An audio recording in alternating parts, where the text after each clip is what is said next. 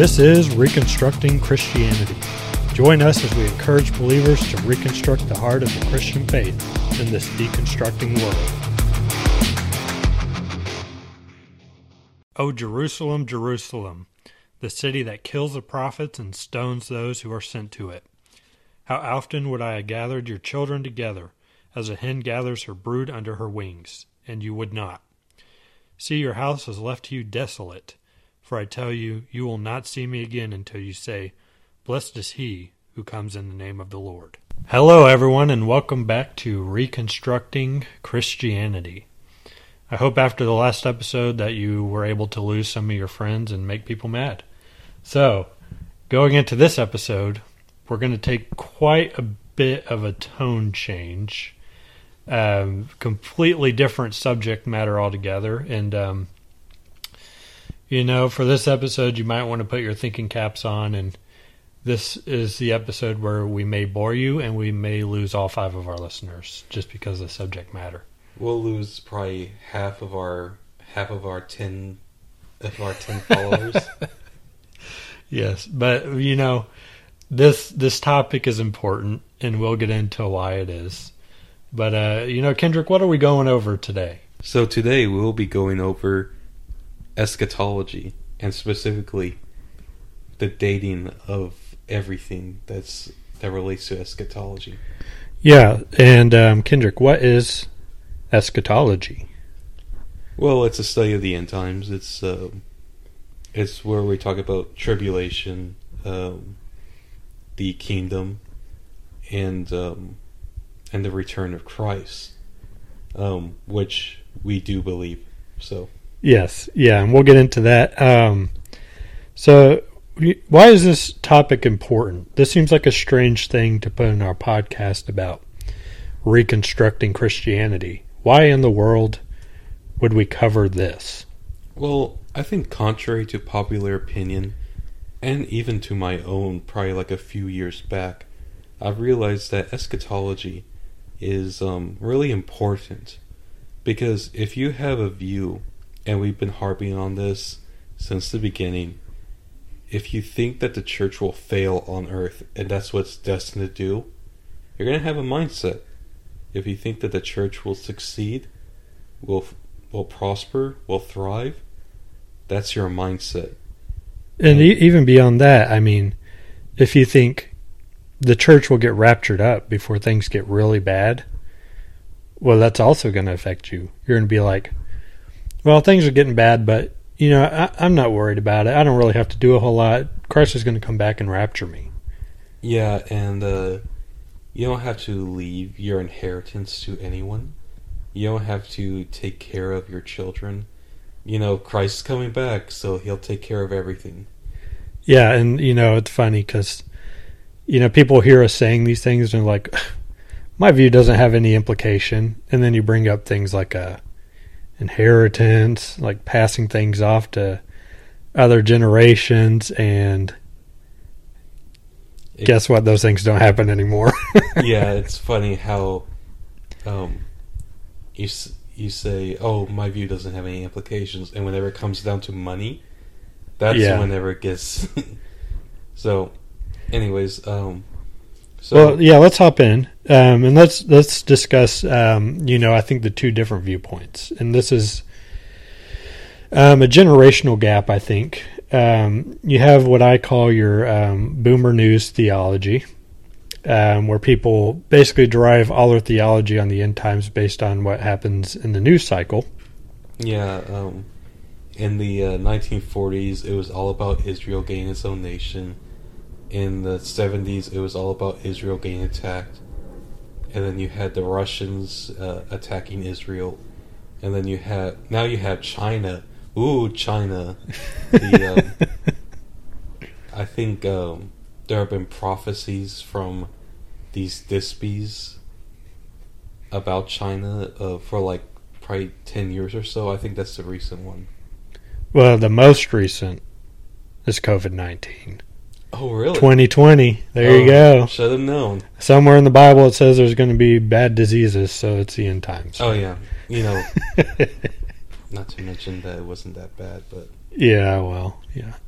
that came and went just like all the other things. So you have that view, and you see this on Facebook and stuff like that all the time, where literally anything happens in the news and all these boomers are losing their minds saying it's the end times.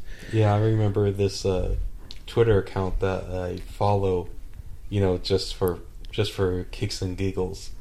That it's called like End Times Countdown or something like that. Oh boy. And it talks about like all these different news cycles. But that seems to be the boomer mentality. What's the Zoomer mentality? Yeah, so the Zoomer mentality, often I've seen this go hand in hand often with deconstruction. So on Twitter, I've heard people directly cite how, you have all these people in the church predicting the end times for basically your whole life growing up in the church, and now we're adults and nothing has changed. So it's causing people to lose their faith sometimes, and I'm not saying that causes people to apostatize, because that ultimately is their own heart. But we're also not helping the issue either with the view that we're taking on these things. So you're saying that the 4 blood moons is making people leave the church for its absolute foolishness? Yeah, it is foolishness, and we're not helping our case here, guys. This is why we need to think through some of these issues, because I grew up in church all my life, and I've heard so many times people predicting the end, and then the next year nothing's happened, next year nothing's happened. And it almost makes me a little sad for the older people in the church, because they are relying so hard on Christ returning and rapturing them, and oftentimes things just get worse, and I've seen them just die and not get raptured. Yeah, and the ones who are alive and remain are just kind of defeated. It's sad to see that, and I have a real heart for these elder saints, and we have hearts too, and it makes us sad that these people just live in such a defeated. Yeah. It's almost like all their soul and their passion has been just wiped out. Yeah, and we don't want to come from this from an angle of disrespect towards the older generations, because I do believe in honoring our fathers and our mothers, and I think that even goes beyond them, but to the elders in the church. So we don't want to disrespect them, but we do think there's a better way to approach these things, and a way that is more constructive to Christianity. And I think a lot of these views have unfortunately damaged Christianity quite a bit.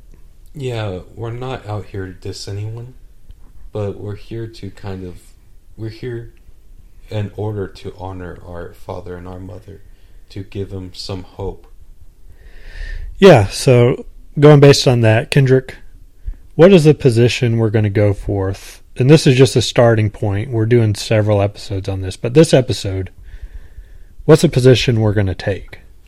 We are taking the preterist route. Which means? Well, preterist is Latin for past. So that what Jesus said in Matthew 24, well, most keyword most of yes. Revelation is about 70 AD, things that happened in the past. We're not going off into future. There are no Apache helicopters in our theology. There's just, most of it happened in the past. There are things about the second coming that are talked about in Revelation, but it's mainly talking about past, the things that will soon happen. Yeah, and just to help understand a little better, so there's 2 positions really. There's the preterist position, which means these prophecies are in the past, and then there's the futurist position, which places largely Revelation and these end times passages in the future. Now, everyone has some futurist and preterist beliefs, okay? No one believes all prophecies in the Bible have been fulfilled, unless you're full preterist, but we'll talk about that later. And no one believes that all prophecies are in the future and that none of them have been fulfilled. Those would both be heretical positions. Everyone believes some prophecy is fulfilled and there's some prophecy yet to come. Amen, brother. So our job here is to iron out which prophecies have been fulfilled and which ones are still in the future. Yeah, and I think the only way to do that properly is to take the preterist position, because like I said, we don't have any Apache helicopters, we don't have drones, we don't have bioengineered locusts in our theology. We want to go with what the text says, and it's because of our Baptist theology that we go this route, this Reformed Baptist theology.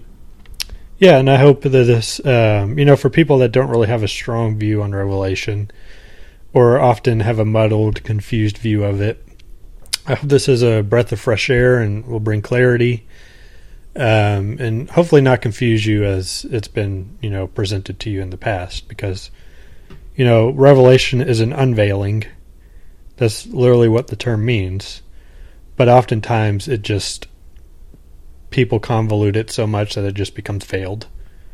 But it's supposed to be unveiled. It's supposed to be clear to us.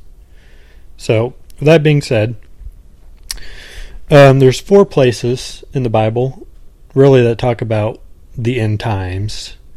You have Matthew, Mark, and Luke.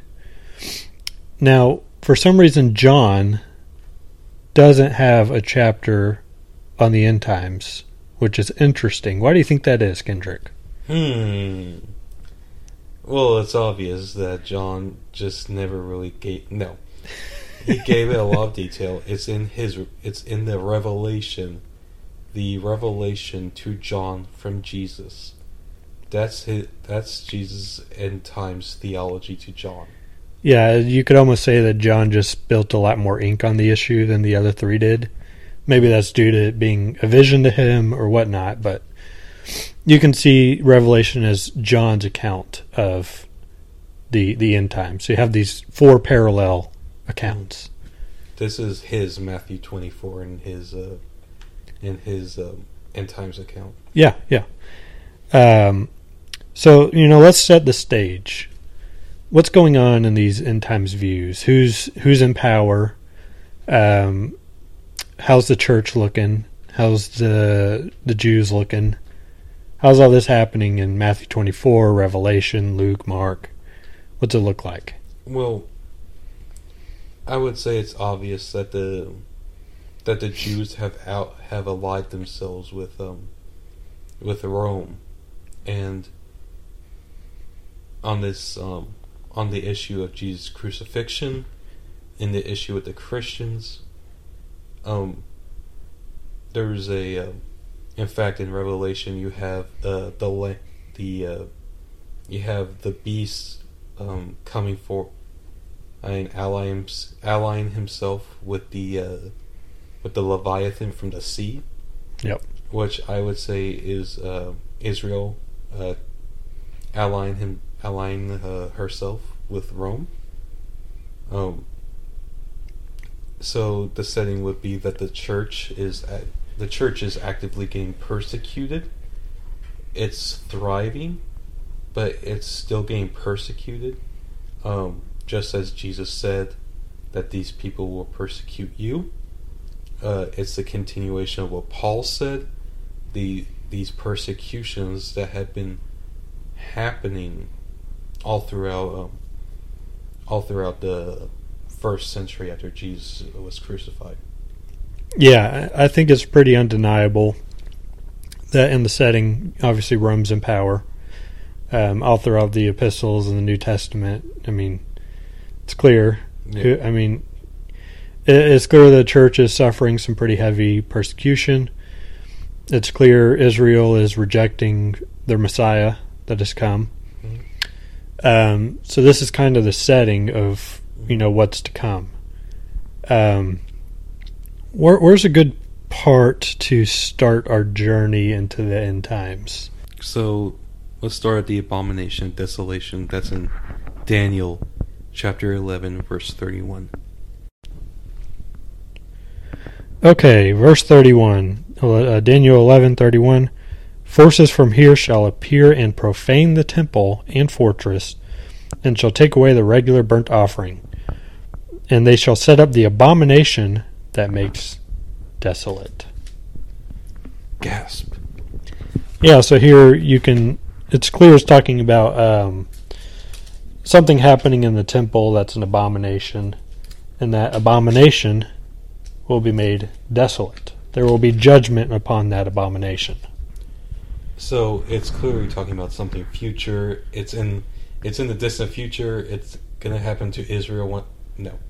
Well, in that passage in Daniel, yes, that is correct. Now, in our context, no, that's not correct. But, we'll get into that. So let's start. The abomination of desolation, that's in 24. But, all good theology puts things in context. So let's start in in chapter 23. Matthew chapter 23. Woe to you, scribes and Pharisees, hypocrites! For you build the tombs of the prophets and decorate the monuments of the righteous, saying, If we had lived in the days of our fathers, we would not have taken part with them in shedding the blood of the prophets. Thus you witness against yourself that you are the sons of those who murdered the prophets. Fill up then the measure of your fathers. You serpents, you brood of vipers, how are you to escape the sentence to hell? Therefore I send you prophets and wise men and scribes, some of whom you will kill and crucify, and some you will flog in your synagogues and persecute from town to town, so that on you may come all the righteous blood shed on the earth, from the blood of innocent Abel to the blood of Zechariah the son of Berechiah, whom you murdered between the sanctuary and the altar. And here's the key verse, 36. Truly, I say to you, all those things will come upon this generation. Wait, hold on. Yeah, so, in the context of what we just read, who's this generation? Well, it's obviously future people, future Christians. Yeah, 2,000 years from then, yeah. 2,000 years from now with bioengineered wasps. Yeah. No, it isn't. No, it's the unbelieving Pharisees that are rejecting their Messiah. Mm-hmm. That's the context in chapter 23. Mm-hmm. He's pronouncing judgment on them, saying you spilled the blood of the prophets. We know they're going to spill the blood of Christ. So he's pronouncing judgment on that generation. Mm-hmm. And then it leads on to Matthew 24. Would you like to read the whole passage, or would you like to read a portion? Well, yeah, let's take it one step at a time for clarity's sake. All right, Matthew 24. I think I like this one the best. I think it's the best accounting because it just gives you all the information. It's succinct. You don't have to read the whole book of Revelation to get it. It's just short and to the point. And we can get into some of those longer texts if we need to, but for simplicity's sake, we'll stick in Matthew 24 for now. All right. Jesus left the temple and was going away when his disciples came to point out to him these buildings of the temple. But he answered them, You see all these, do you not? Truly I say to you, there will not be left here one stone turned upon another that will not be thrown down. So he's referring to the temple, and he's telling the disciples this. So it's almost like their expectation would be that this is going to happen soon. It's just very... whenever we get to the end times, we sort of lose all our critical reading skills at this point. Yeah, we'll get there. We'll get there. Don't worry. All right, let's keep reading. And here's where you get into what is called the Olivet Discourse. This is recorded in Mark and Luke also. And he said at the Mount of Olives, the disciples came to him privately, saying, Tell us, when will these things be, and what will the sign of your coming and of the close of the age? So this is right off him talking about the destruction of the temple. They're asking, when's this going to happen? And Jesus answered them, See that no one leads you astray, for many will come in my name, saying, I am the Christ, and they will lead many astray. And you will hear of wars and rumors of wars. See that you are not alarmed, for this must take place, but the end is not yet. All right, let's stop there. So this is one of the most quoted verses by boomers I think I've heard, because they're always like, there's wars and rumors of wars, so we're in the end times. Well, you see, there have always been wars and rumors of wars. Yeah, almost like all of human history. Yeah. But we're special right now, right? No, he's talking about that generation that will hear wars and rumors of wars. And it's interesting that Josephus' account is the Jewish wars, but we're going to get into that later.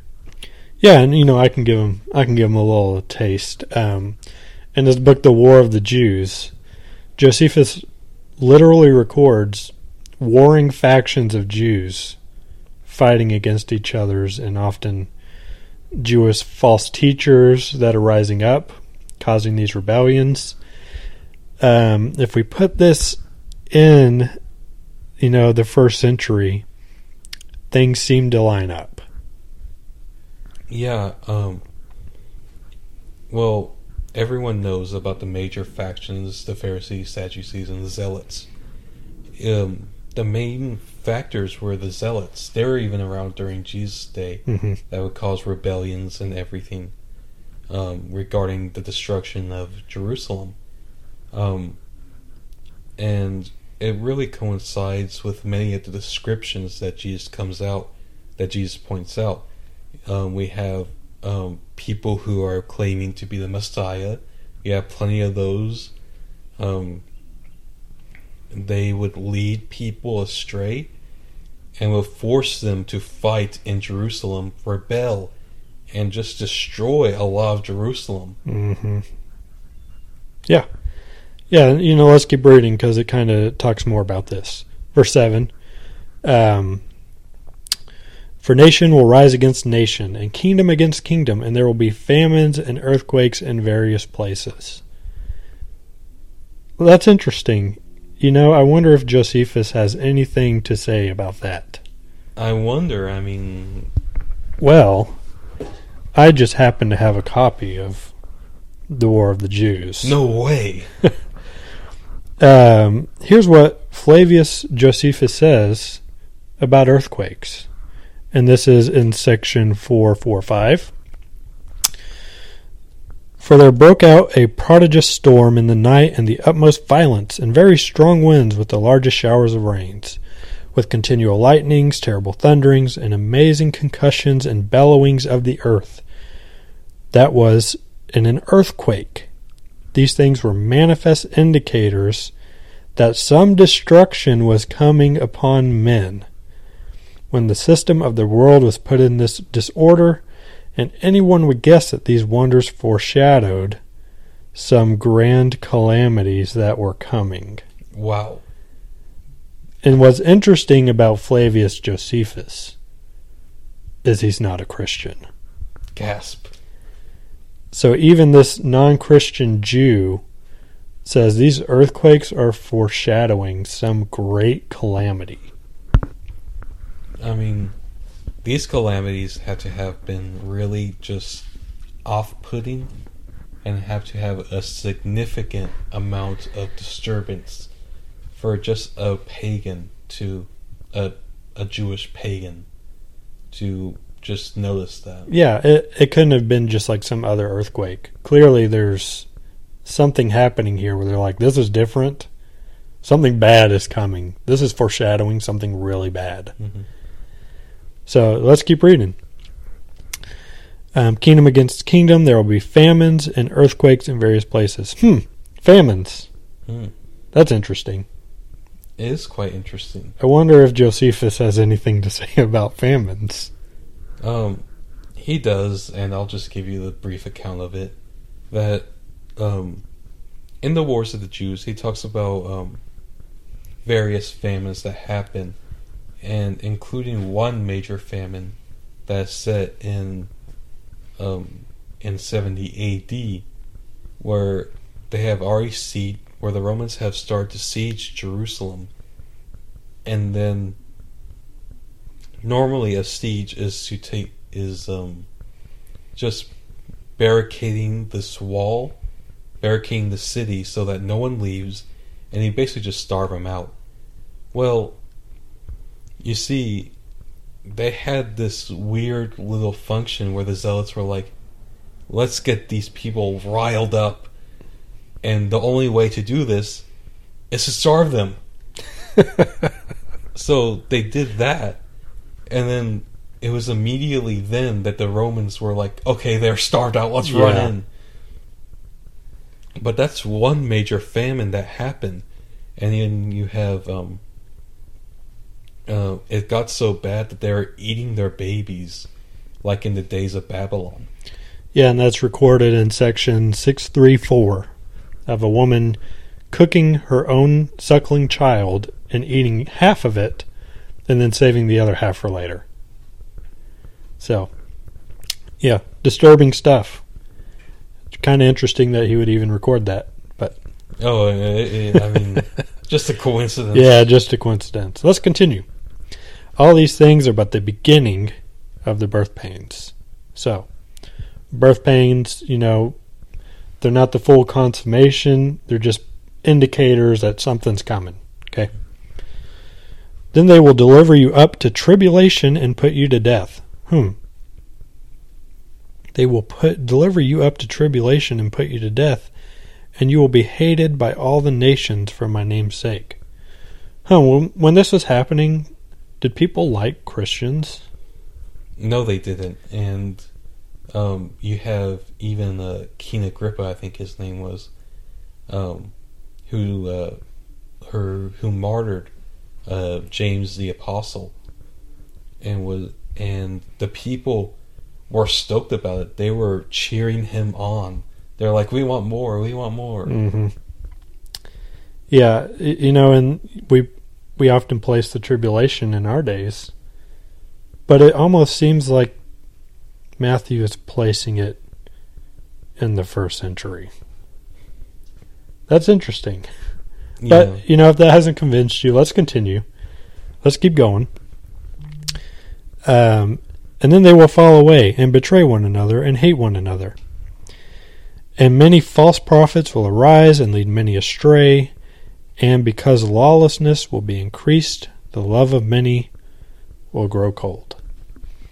What's interesting about this is you have, writings in Hebrews about not forsaking the assembly because they're under such persecution. They're scared that because lawlessness is increasing, that some will abandon the faith and their love will grow cold.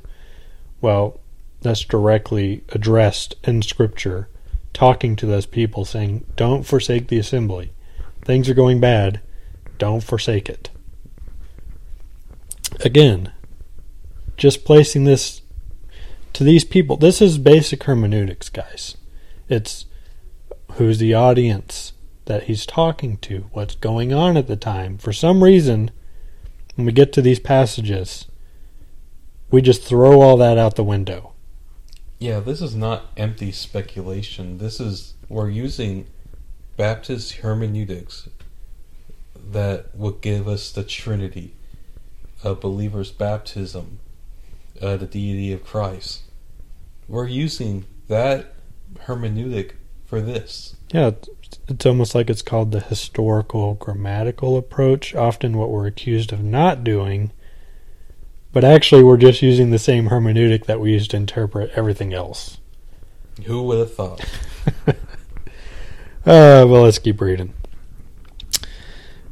We'll start in verse 15.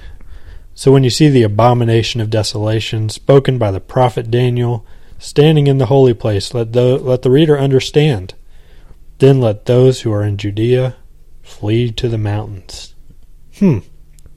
Interesting. He's saying, for those reading this would have been passed amongst the churches. He's saying, when you see these things, flee to the mountains. Do we have any account of people fleeing to the mountains? Yeah, it's in Eusebius's account. Mm-hmm. He was actually a Christian historian, one of the first ones, the first one actually, and he compiled a record of what happened in 70 AD, and he talked about how whenever the Romans started coming, that the Christians got wind of this, and he literally says they followed what Jesus said and fled into the mountains, into the wilderness. Some went into Antioch, most went into the wilderness, and some went to Alexandria. That's how you get the main Christian civilizations. But anyways, go on, Tim. Yeah, and they were spared from what was to come in Jerusalem, which is a historical fact that these things happened. Mm-hmm. Let's continue. Let the one who is on the housetop not go down to take what is in his house, and let the one who is in the field not turn back to take his cloak. So he's saying, when these things happen, get out of there. Don't waste any time. Don't worry about your possessions. Just leave. Mm-hmm. Okay. And alas for women who are pregnant and for those who are nursing infants in those days. So it's going to be really tough if you're pregnant. Mm-hmm.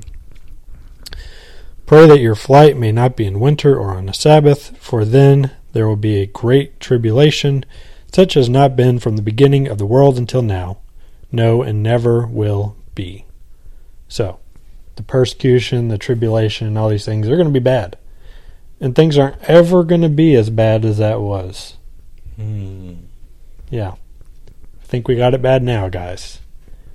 I know. Imagine running from your house, leaving your iPad, leaving your TV, and just booking it to, like, South America. What's funny is even your examples of things we're leaving behind, like, that compares much less to, needing clothes.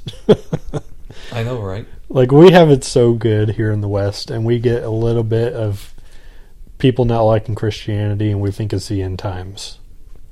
Oh no, they didn't place the red, they didn't say Merry Christmas at Starbucks, therefore we're all just... Yeah, they changed my Starbucks cup. What am I going to do? No, it's just a plain... Rapture me, Jesus. Plain red Starbucks, the end is coming, no! Oh boy. Alright, let's keep going. And if those days had not been cut short, no human being would be saved. But for the sake of the elect, those days will be cut short. Then if anyone says to you, look, here's the Christ, or there he is, do not believe it. For false Christs and false prophets will arise and perform great signs and wonders, so as to lead astray, if possible, even the elect. Well, first I want to note that there is an elect, that there are a group of people set aside who will persevere to the very end. So I just need to bring that out. Yeah, good job. Good old Calvinist Kenny. Yeah, and you have, them talking about false Christ arising. Is this the Antichrist, do you think? Well, it can't be because it puts it in the plural. False Christs. Yeah. Which we'll get to later, but so does when it directly says Antichrist. It also puts it in the plural, interestingly enough. But there were many people in that day who were claiming to be the Messiah, specifically the Zealots, who were like, look, I'm the Christ, I'm here to lead this Jewish revolution, and we'll be free from Israel, we'll have free Israel, and we'll reign, and look at this, I'm allying with this guy, I've done such a great work, let's go. Yeah. And, not to go on a tangent, but we can often see parallels to these types of things in the culture we live in. But that doesn't mean that this promise is in the future. It just means that, principles that happen in Scripture, we can still look to them and, apply them to our own lives. But that doesn't mean that the things happening are happening directly to us. That's a hermeneutical mistake. Yeah, he specifically talks about that generation, and like we said, it's specifically towards that generation. He's not talking about future Christians, he's talking about that generation. Yeah. Alright. So I say to you, look, he is in the wilderness. Do not go out. If they say, Look, he is in the inner rooms. Do not believe it. For as the lightning comes from the east and shines as far as the west, so will be the coming of the Son of Man. Wherever the corpse is, there the vulture will gather. Is this talking about the second coming? I think in Revelation, it says Christ will be returning on the clouds. Mm-hmm. Well, oftentimes, especially in the Old Testament, when it refers to someone coming on the clouds, that's coming in judgment. Mm-hmm. It's like, the way I always picture it is, there's a storm coming. Mm-hmm. It's an ominous sign. There's judgment coming.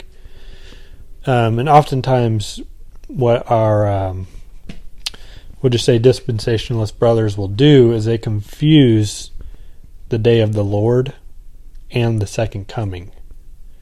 They say they're the same thing. Mm-hmm. But we would make a distinction that there's a day where Christ comes in judgment upon apostate Israel, mm-hmm. and then there's the day of the second coming. Yeah, I mean, it's really clear. I mean, it's really clear that this is going to happen in 70 A.D. Mm-hmm. It's judgment language. It's apocalyptic language. And our dispensational brothers kind of tend to confuse all that into one issue. Yeah. All right, let's keep going. We got a lot to cover. Immediately after the tribulation of those days, the sun will be darkened, and the moon will not give us light, and the stars will fall from heaven, and the powers of the heavens will be shaken. Now, this is a big point of contention between us and the dispensational premillennial. Mm. They say, how could this have happened? The sun wasn't darkened, the moon still gives light, the stars have not fallen from heaven. What could this possibly be talking about, and how could this have possibly happened if those things didn't happen? What do you think? Well, like I said, whenever we view the end times, we need to understand its language and its terminology. First off, that is clearly judgment language. It's not talking about all the stars just falling from the sky. It has a clear point, and the point is that there will be darkness. Yeah, so a lot of these passages, what's common is it's called Old Testament judgment language. So turn over to Ezekiel 32, and here's verse 7. And he's talking about judgment upon Egypt. It says, when I blot you out, I will cover the heavens and make their stars dark. I will cover the sun with a cloud, and the moon shall not give its light. And the bright lights of heaven will I make dark over you, and put darkness on your land, declares the Lord God. So, this is talking about judgment upon Egypt, but it's pulling that same language from the Old Testament into the New Testament. All right, verse 30.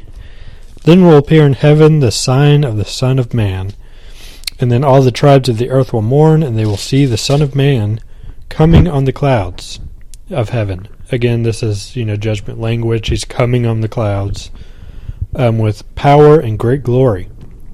And he will send out his angels with a loud trumpet call, and they will gather his elect from the four winds, from one end of heaven to the other.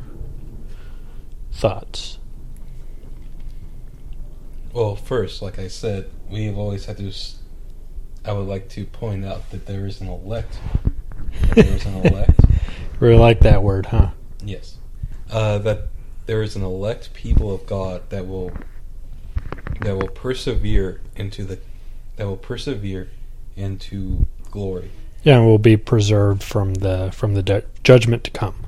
Yes, and then the second thing I had to add is that these things will occur in that generation. That this generation will not pass away. Yeah, beginning of chapter 23, this generation. Mm-hmm.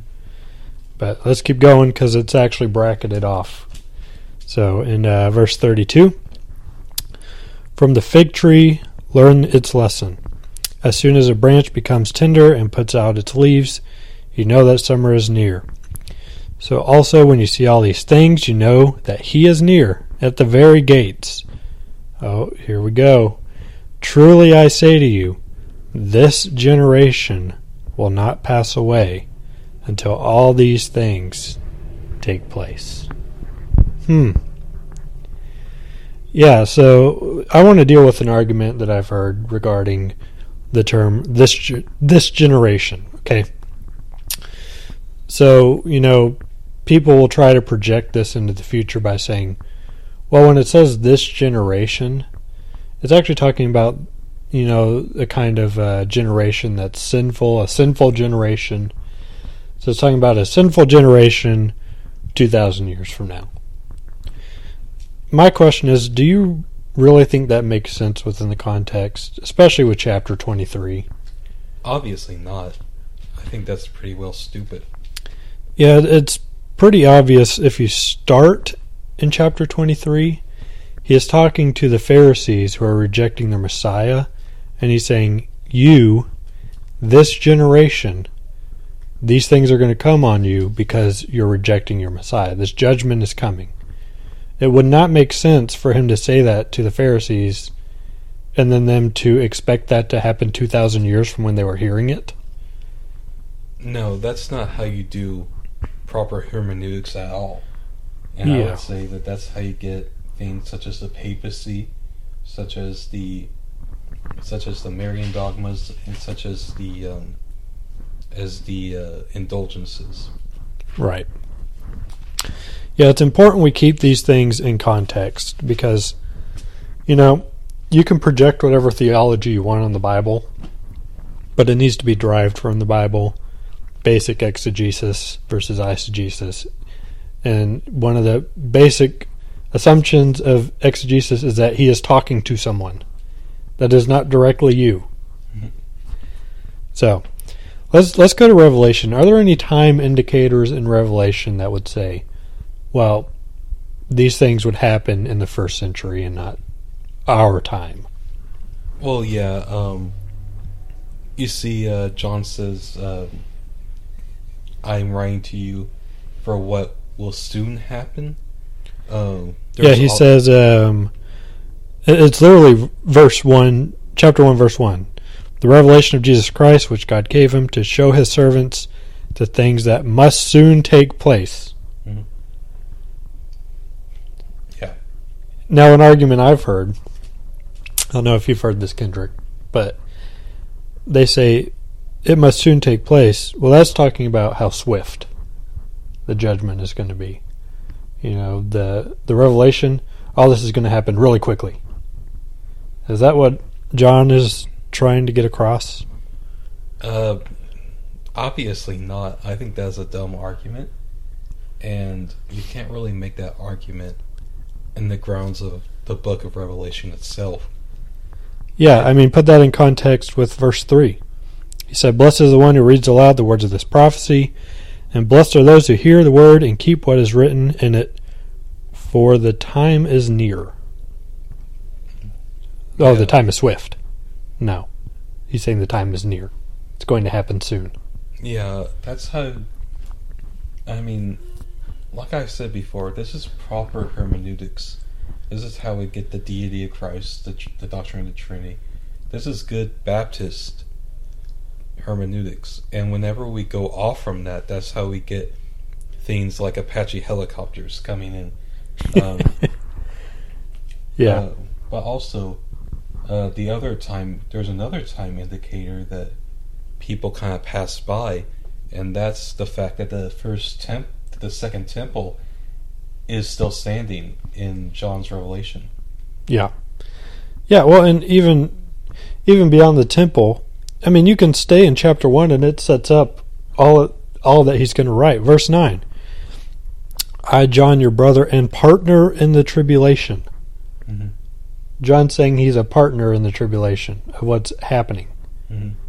And now an argument I've heard is, well, he suffered on Patmos. That's what he was talking about. But how could he be a partner in a tribulation if that just happened to him? That would assume these other people aren't also in a tribulation? No, they're not. They're waiting for them for the great tribulation. No. He's a partner with tribulation. Yeah. He is a partaker in the tribulation with them. Mm-hmm. He puts it in the first century. And this is a letter that would have been read to all the churches. It does not make sense for a letter to be written, read to the churches, and then be projected 2,000 years in the future. How cruel would that be for these churches that are suffering intense persecution and have this letter read to them and then be like, oh, but this isn't for you. This is 2,000 years from now. You're just going to suffer. Sucks to suck. We're not writing this to encourage you. This is for the better Christians. Yeah. And we're not going to try to interpret the whole book of Revelation for you today, but we just want to point out, hey, when interpreting these things, there's indicators in the text that say when it's happening. And if you hold the proper hermeneutics, you're going to put it in the context that it was written. So, and here's an objection that gets thrown our way. Well, if you interpret these things as happening in the first century, you're not interpreting everything literally. Which is true, I agree. But here's my statement to you. You don't either. No one interprets all of Revelation literally. Just ask people what the mark of the beast is, and you'll realize, oh, you're not interpreting this literally. What were the 7 churches? Well, I believe they were literally the 7 churches in the first century, but our dispensational brothers say these churches serve as like a type for churches in the future. Is that interpreting it literally? I mean, I would argue that preterists interpret it more literally than the dispensationalists. Yeah, I literally believe these things happened. Yeah, I literally believe that there was that some aspects of the vision actually occurred in 70 A.D., like earthquakes and such, famines, and I believe that the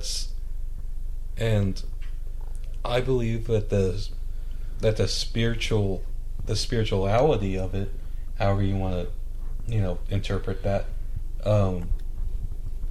is real. I mean, we literally have Israel, the false lamb, a beast serving as sort of a pseudo lamb,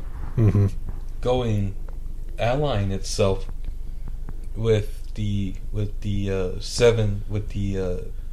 beast of seven heads. Yeah. You mean a literal beast with 7 heads, right? A literal serpent coming out of the sea, right? Yeah, obviously.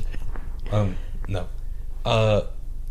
I believe that that's true in its spiritual sense. Yeah, how do you interpret the genre of Revelation? Well, it's known as apocalyptic, which means that it has a revelation, which apocalyptic means literally revelational. And that it's talking about judgment. It's judgment. I mean, do I believe that it's the same language used in Isaiah, Jeremiah, Daniel? Yep. Do I believe that Israel was a literal vine? No. But do I believe that Israel in a sense was a vine producing sour grapes? Yeah. Yeah. You can't flatten everything to a literal sense or you lose the meaning. Yeah. That's just, again, you got to learn to interpret figurative language. It's all throughout the Bible. If you interpret everything literally, you're going to run into a lot of problems. Yeah, you're going to have Judah literally turning into a lion's cub midway through Jacob's blessing. Yeah. And then you have you have Israel literally becoming a whoring person, whoring after a donkey. Yeah. The logic just doesn't follow. It doesn't line up, and the reason that accusation gets thrown our way is because they need it to fit their argument. But that's just not how you interpret Scripture. I'm sorry. Never. But hopping off that, there's often questions regarding the end times that we need to address and show how they were fulfilled in the first century. And probably the thing that comes up the most amongst the boomer theology is trying to identify who the Antichrist is. Oh, we haven't heard that argument before. Yeah. Let's see, though. let's see. Obama was supposedly the Antichrist. Oh no, it's Oprah Winfrey, obviously. And then there was Oprah Winfrey. It's Donald Trump now. Donald Trump now, surprisingly. Or if you ask other people, he is the he's second coming of Christ. Yeah, the second coming of Christ. The Trump prophecy. And then you also have Henry Kissinger back in the 70s, who was the Antichrist. Yeah. So who is the Antichrist? How can we get to the bottom of this? There's a few places people hop to figure it out, but actually, there's only one passage I know of that explicitly says Antichrist, which is in 1 John, chapter 2, verse 18. And what's interesting is it puts Antichrist in the plural. So it says, you've heard the Antichrist is coming, but in fact there are many Antichrists. Now what's the context of 1 John?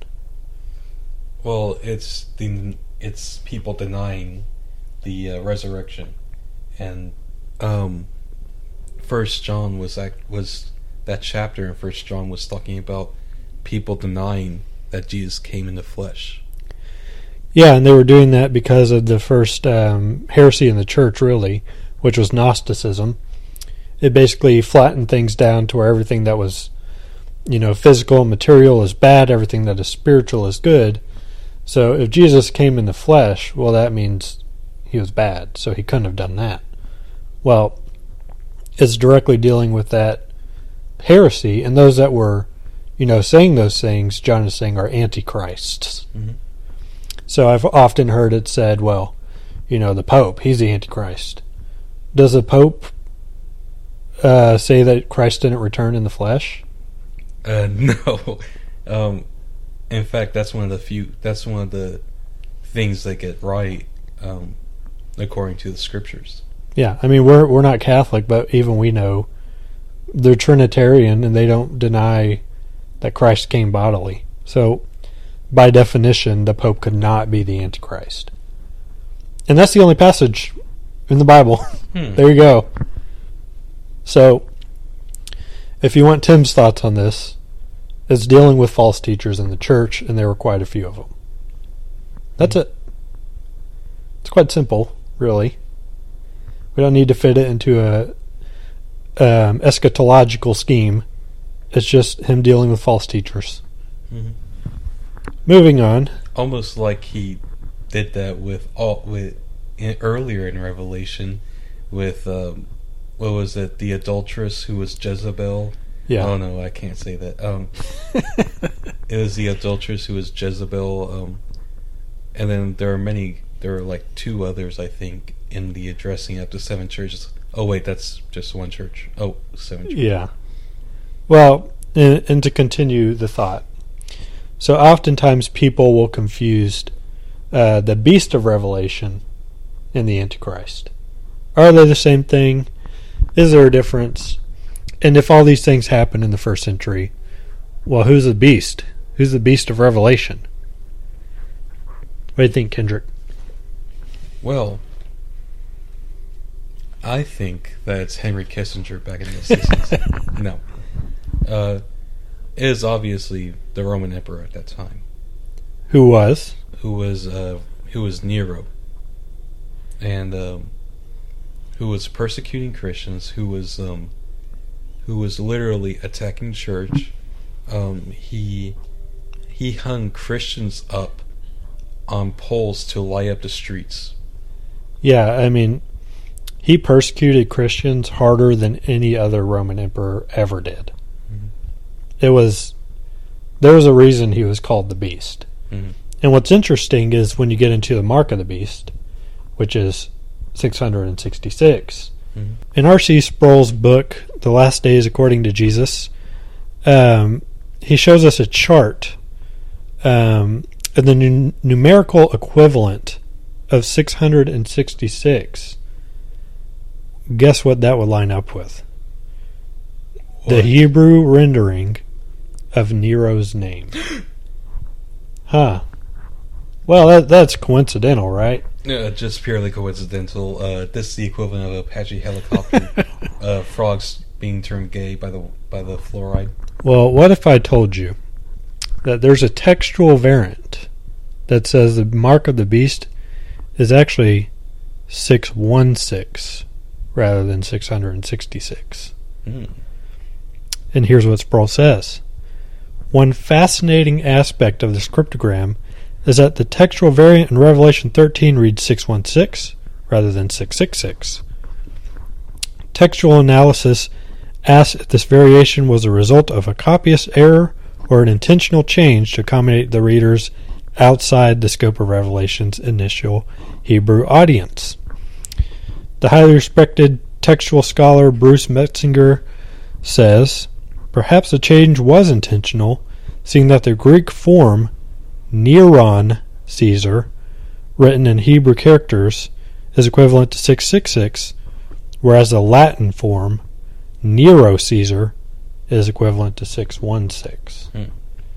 So Nero actually had two names, Nero or Neron, and the two numbers 666, 616 would have been the equivalent to both of those names.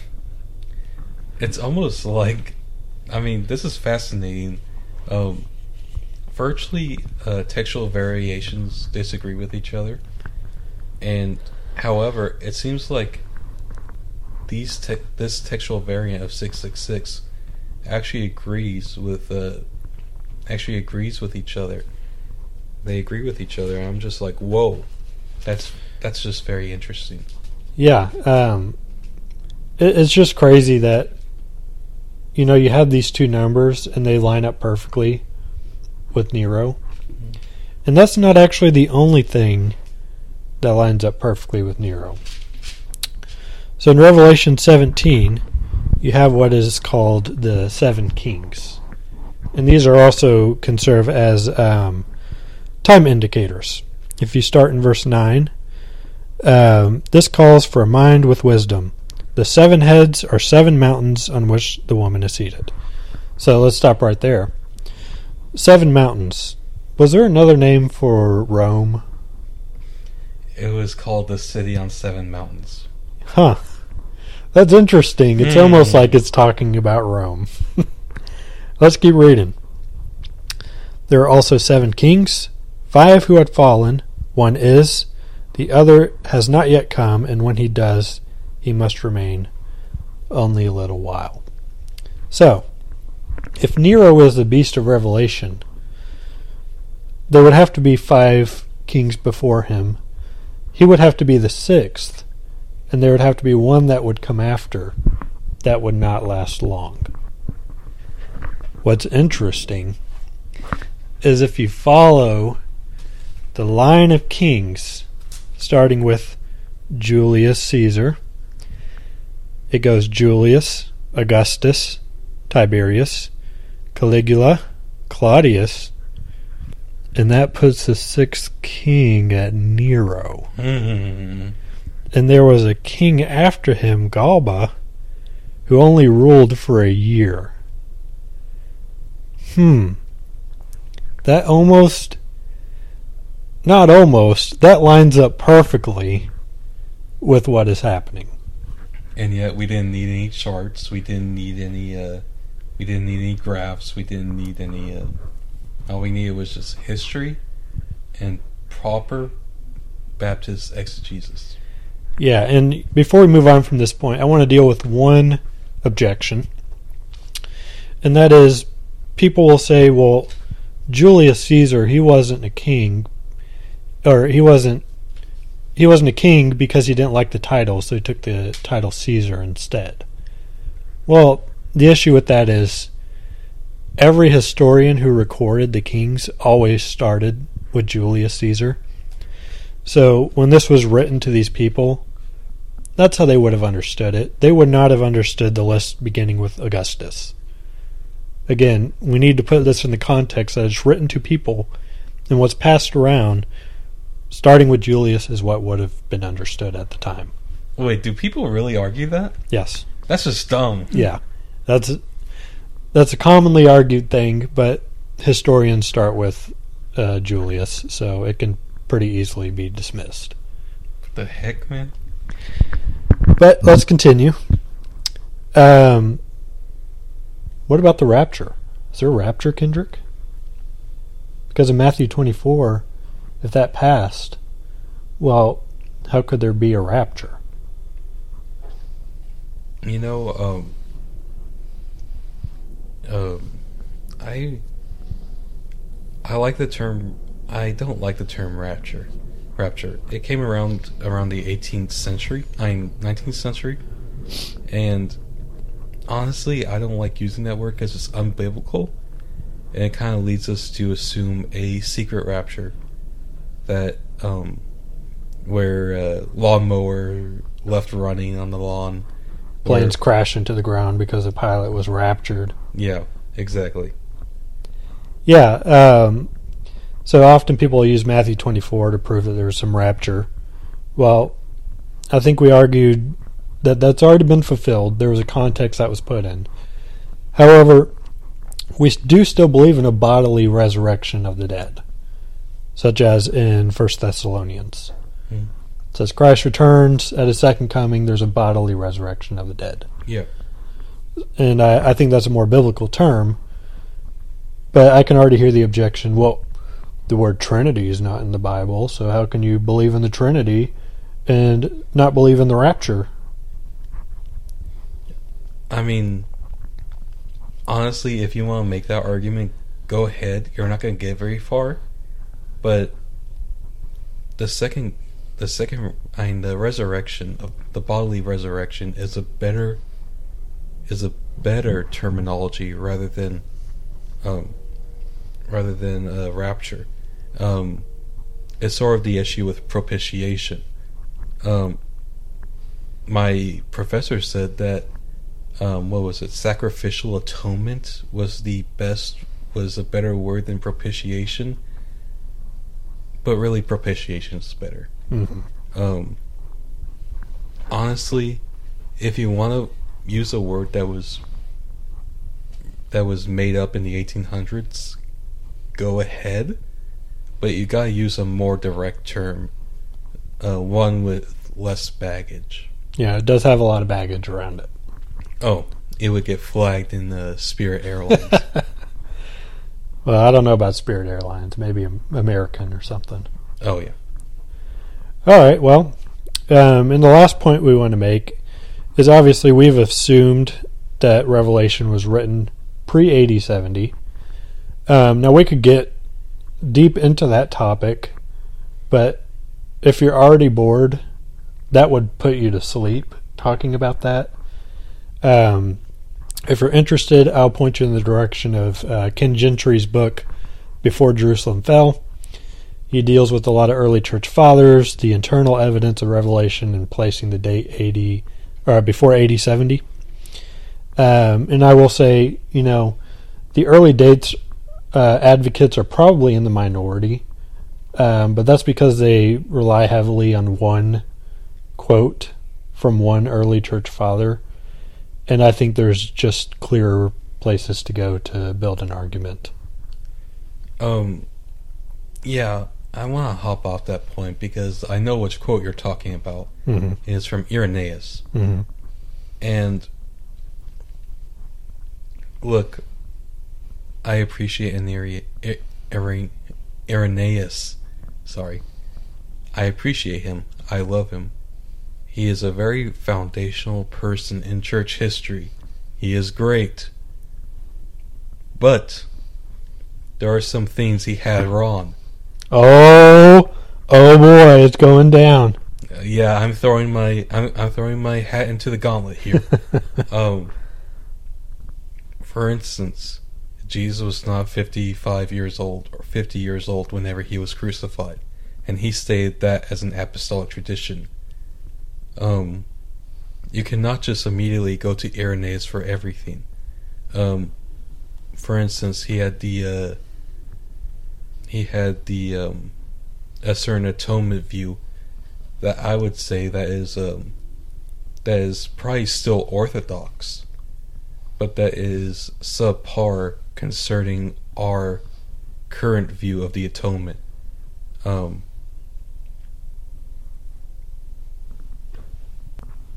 this atonement theory was the recapitulation theory, where he had to live every stage of life so that he could be the perfect atonement for us, because he lived every man's life, and that's how he got the theory that Jesus would died whenever he was 50 years old.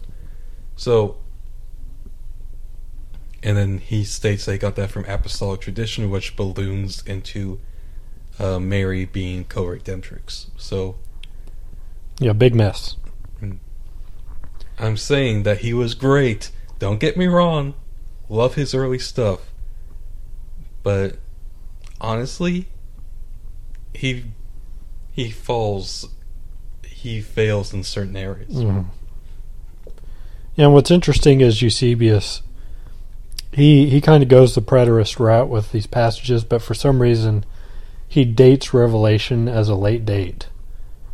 But I think that's because he's relying on Irenaeus. Yeah, it really is that. Honestly, if he were alive now, I would say that he would be more preterist. And if we had him on the table right now, he might be a preterist. Our view of preterism. Mm-hmm. But he relies so much on Irenaeus, which everyone did back then. Yeah. He was a major Christian figure. He was early, very early, and that's why people relied on him. Yeah.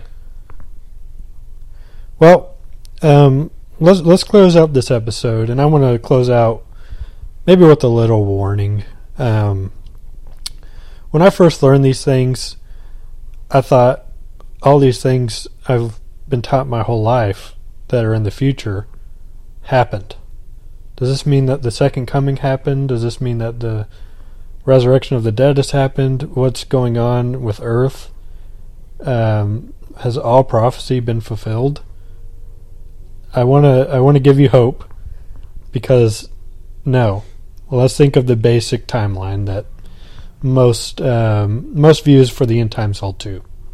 There's the tribulation, there's the millennium, and then there's the second coming. All right. If the tribulation has passed, which is what we dealt with today, is mostly the passages that deal with the tribulation, well, where does that put us? That puts us in the kingdom era. Yeah, the millennium, or people call it the age of the church, things like these. So that would put us in the millennium, so that means the second coming has not yet happened. Mm-hmm. So have hope, brothers. This just means that Christ is sitting on his throne, ruling and reigning from heaven, and this is what we're going to get into this more next episode. But if we're in the millennial reign, we can have the hope of victory here on earth. And to our friends who hold to a different view regarding the end times, maybe think things will get worse. Well, things are going to get worse. Things are worse, and you're not going to be raptured out of it. So I need you to know, whether you believe that or not, you need to get on board. We will join hands with you even if we disagree, but we need you to join the fight with us. We need people to get off their hands and to actually begin to push back and fight. Yeah, this is a time where we need to focus on this huge, huge enemy of secularism, of atheism, liberalism. I mean, they're all the same. They're all one and the same. We've got to fight against it. This is what irks me about some of the SBC characters, namely one, Leighton Flowers, who focuses on Calvinism so much that he should use his brain against atheism. This is literally, I think atheism might have been one of the greatest enemies against the church today. We will conquer it, But we need people to get off of their hands and actually do something. Yeah, join us in the fight. Older men, don't become black-pilled. Don't become depressed. Don't become hopeless. We will welcome you with open arms. Join us in the fight.